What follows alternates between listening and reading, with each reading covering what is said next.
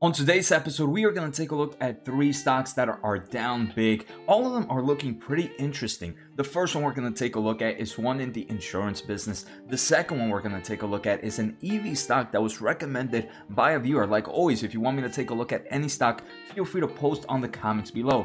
The third one we're going to take a look at is one in the sports betting world. And like I mentioned, they're all down a nice amount. Like always, we're going to take a look at future growth, at their fundamentals, at what they do, and even some price targets. If this is your first time here, make sure to hit the subscribe button and don't forget to hit the thumbs up.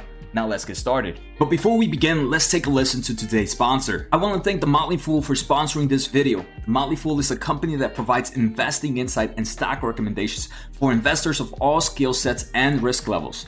You guys know I love finding new investing tools and resources to help me scout out new growth stocks. And right now I have a discount for one of my favorite services The Fool offers. Through The Motley Fool Stock Advisor services, you get access to a ton of expert stock picks. Every month you'll get 2 new picks that are aimed at growing your wealth and to help you realize your financial goals. Stock Advisor's average stock picks have done amazing returns. If growing your money is something you'd like to do more of this year, you can visit fool.com/Jose Najarro or click on the link below for access to my special offer and decide if the Stock Advisor is right for you. Thanks again to the Motley Fool, and now onto today's video.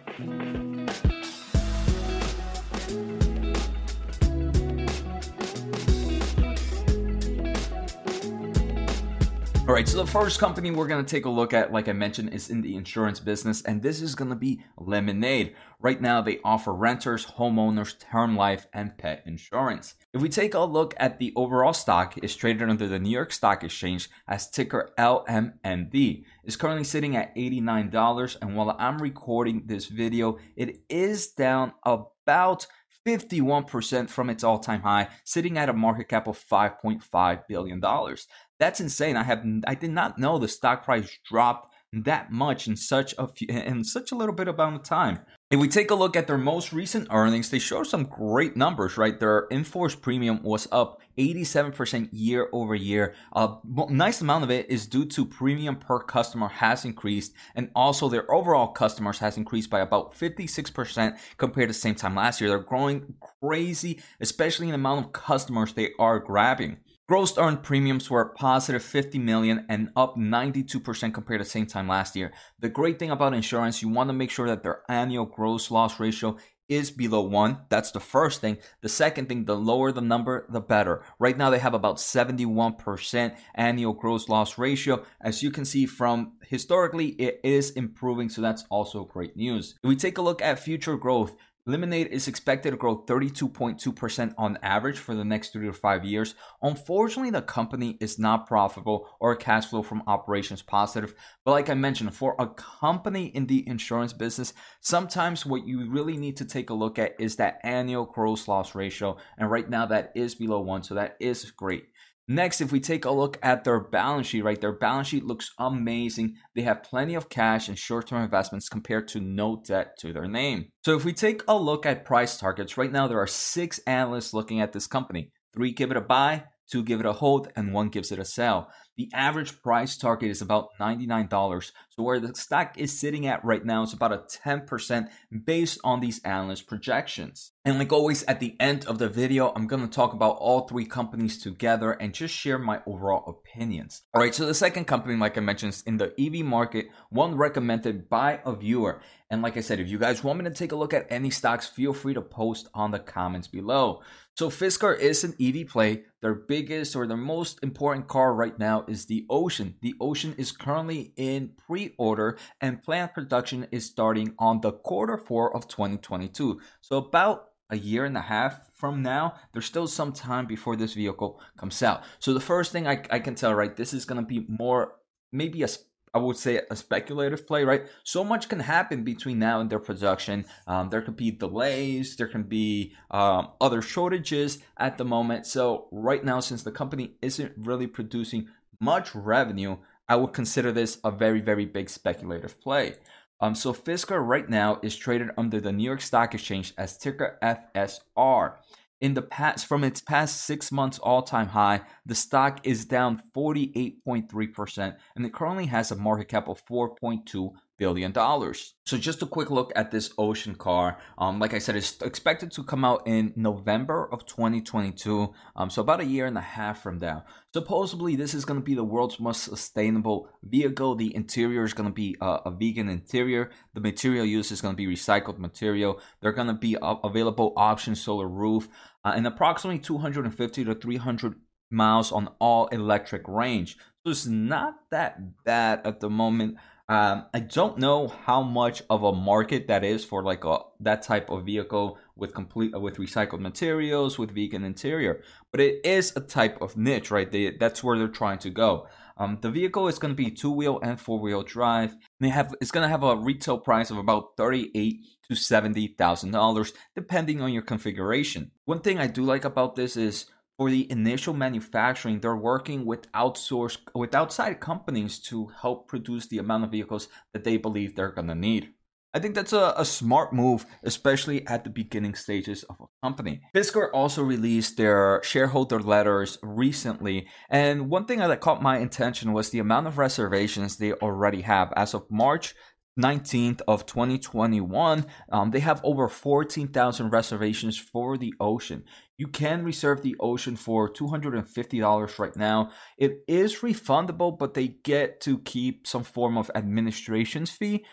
So that, I feel, even though it's so cheap and the administration fee is like, I think, a few percentage of that reservation, I do believe it kind of helps make sure that these reservations are somewhat higher numbers of people, have a higher chance of becoming a sale, right? It's not someone that just wants to reserve because it's free and it's 100% refundable. So one thing Fisker is really trying to do is move into this overall fleet business. Like I mentioned, they passed over 14,000 reservations for the Fisker Ocean, the SUV, and in Q4 of 2020, they signed their first significant fleet order of 300 vehicles. Now, recently in March 26th, there was a form of non-binding agreement, so it's just talks right now, with a large banking in Europe for the potential supply of Fisker Ocean SUVs. And even though it's not a definite agreement, I believe just the overall attention that stuff like this is showing that, hey, there are companies out there that would like to partner up with Fisker. Again, this is more of a speculative play, but it shows that it has some form of heat behind it. So fundamentally, because Fisker is a brand new company, it's not expected to be profitable anytime soon. It's not expected to be positive in cash flow from operations anytime soon. So what does that mean? That means this company needs to have a very, very strong balance sheet for me to like. And it does. Right now, it has no debt to its name, and it has about $1 billion, almost close to $1 billion in cash and short-term investments. So about 1/4 of this company's market cap is actually being backed up by cash. Obviously, this company is going to most likely burn a nice amount of cash before they become profitable. So it's understandable. First thing is just I'm seeing, hey, this company doesn't seem like it has the potential of going down under anytime soon. Fisker is such a brand new company right now that not many analysts are following it. But like I said, this is a very speculative play. And if they do great returns with the Ocean, if they get plenty of fleet sales, this is a company that can grow big. The EV market is still in early stages, so it's still too early to see who is going to be the true winner in this market. The third company we're going to take a look at is one in the betting world, and you guys might know it as DraftKings. DraftKings right now is traded under the NASDAQ as ticker DKNG. Right now sitting at $58, and in the past 6 months, it is down about 19.3% from its all-time high, with a market cap of $23 billion.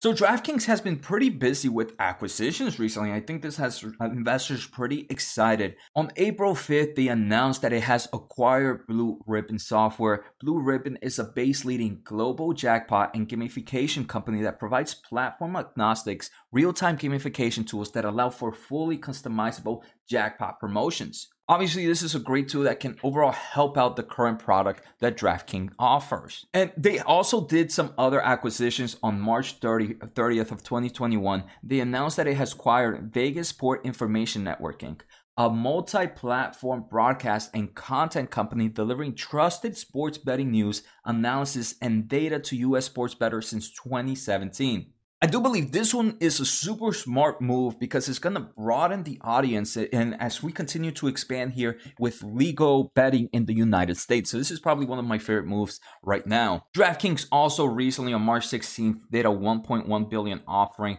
I think this was to be expected. They need to build up that cash, especially with these recent acquisitions. The final big news about DraftKings is today on April 13th. They announced that they are hiring their first chief media officer.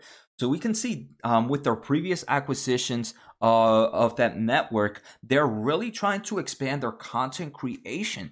And this is something exciting. I'm really liking where DraftKings is heading with this. They're trying to bring viewers to their platform just to kind of watch their content. And while they watch their content, they can also use their products. So definitely a great move for DraftKings. Right now, the company is expected to grow 27.8% on average for the next 3 to 5 years.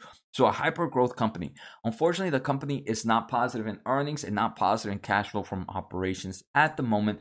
But they are going to have a very, very strong balance sheet. They have plenty of cash to no debt to their name right now. After that offering, they're going to have even more cash available to them. So fundamentally in a great place, especially right now as more states are legalizing sports betting. And then the overall iGamification of like online casinos is also improving. There still is a huge market for DraftKings. Right now, there are about 23 analysts following the stock. 16 of them give it a buy, 6 give it a hold, and 1 gives it a sell. Out of those 23, the average price is $72.77. That's about a 16.8% increase from current prices. All right, so now my overall thoughts in the company. First, let me put them in order. Who would I, if these were in my portfolio, if this was a portfolio of 3, how would I play them? I think the first one in the top tier one would be DraftKings. The reason I like DraftKings the most is because the overall sports betting, even though I'm not a bettor, right, I can see this overall market growing as more states are getting into it. The overall iGamification, right, of moving like casinos online is also improving. They are making smart move with the acquisitions, already making strong revenues. So for me, DraftKings is probably my favorite play out of them all. It also has one with a very strong balance sheet. The second one I'm gonna have to take the second one would be Lemonade. Lemonade, right, the overall insurance company, they're seeing a decrease in their loss ratio, which is a great thing for insurance company. They also have a strong balance sheet, and they're also getting more customers, right? Almost 100% year-over-year customer growth is showing that a lot of new people are becoming familiar with Lemonade. So that would probably be my second play.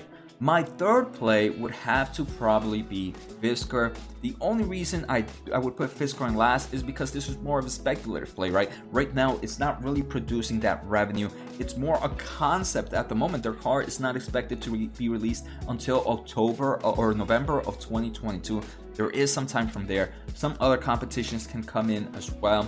Overall, right, the EV market is still booming, so I do believe all 3 of them are some cool plays. In form of my tier, DraftKings can easily be a tier 2 stock in my portfolio. Lemonade will be probably a tier 2 or a tier 3, and Fisker, if it was to ever enter my portfolio, it would be a tier 3 play. I don't think it would go any higher than that. Like always, they all have strong balance sheets. They all have strong potential future growth. So I hope you guys enjoyed today's episode. Like always, take care, have a good day, and see you next time.